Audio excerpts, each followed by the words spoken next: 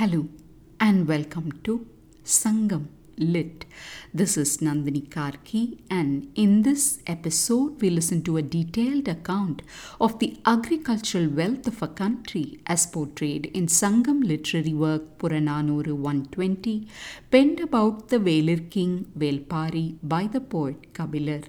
The verse is situated in the category of Pothuviyal Thinai or Miscellaneous matters and details the lifestyle of the people in the king's land.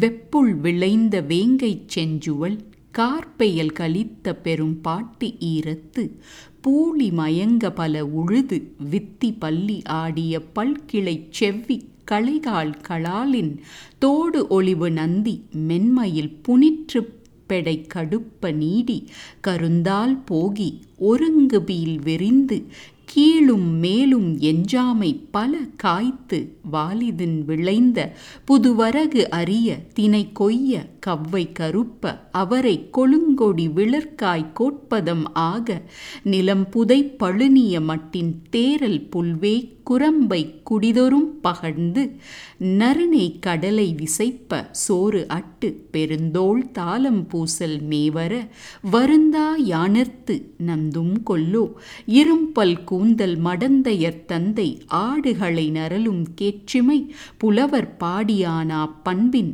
பகைவர் ஓடுகளல் கம்பலை கண்ட செருவெஞ்சேயை பெருவிரல் நாடே. A long song in the theme of immense wealth in Paari's country and its changing fate. The poet's words can be translated as follows. The red soil on which the vengai tree sows amidst the searing heat is moistened by the widespread rains of the monsoon. This fertile mud is mixed well and plowed upon, and then seeds are sown. When stalks with many branches shoot up, palli weeds grow along, and these are weeded out to make grains grow luxuriantly. They appear in the shade of a delicate peahen that has laid eggs recently.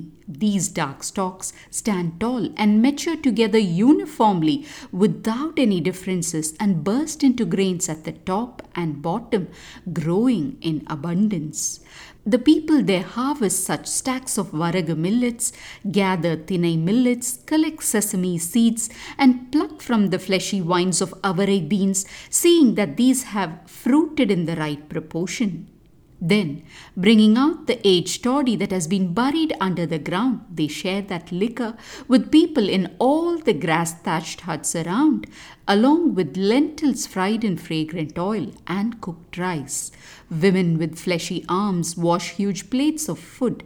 Such painless and plentiful prosperity this land was filled with. All that is about to end in this country belonging to the father of these maidens with thick and luxuriant hair. Alas, this is the fate of this land, where swaying bamboos resound in distant peaks, and poets sing ceaselessly of the king's good nature, the one who always hears the lamenting sound of enemy anklets running away from his battlefield, the Lord who desires and wins over battles in this land of victory. Let's take a deeper dive into this verse.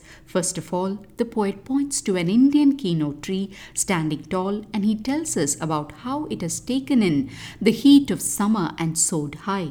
From the tree, he turns his attention to the soil and talks about how the changing season of monsoon brings down heavy rains and makes the land fertile.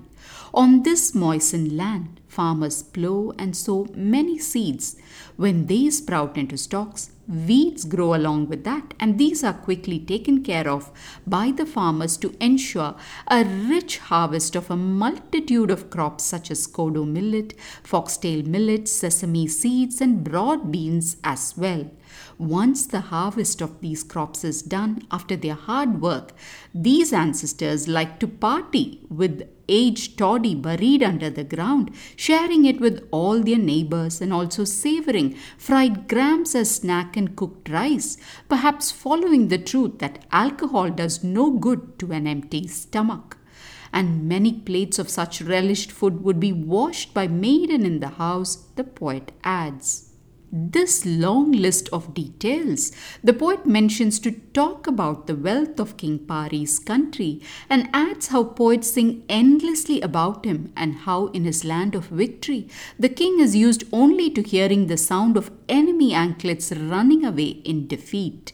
He concludes with his lament that all this is about to end now that the king is gone.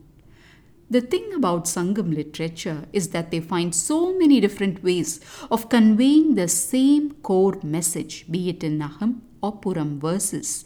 In poem after poem, we have seen how the poet references to different aspects of the king's land, only to feel sad that it's now gone. Although repetitive, perhaps this style talks about the creativity of the poets and also their belief that something should be visited again and again before the mind can find its resolution. And taking that leaf of thought from this verse, if we too can accept that our minds sometimes keep making the same mistakes, we can lead our lives with more patience and perseverance. Thanks for listening to this episode of Sangam Lit and journeying with me to ancient lands and minds. Please visit nandinikarki.com to share your thoughts and do spread the word about Sangam Lit. Until next time, Nandri Vanakkam.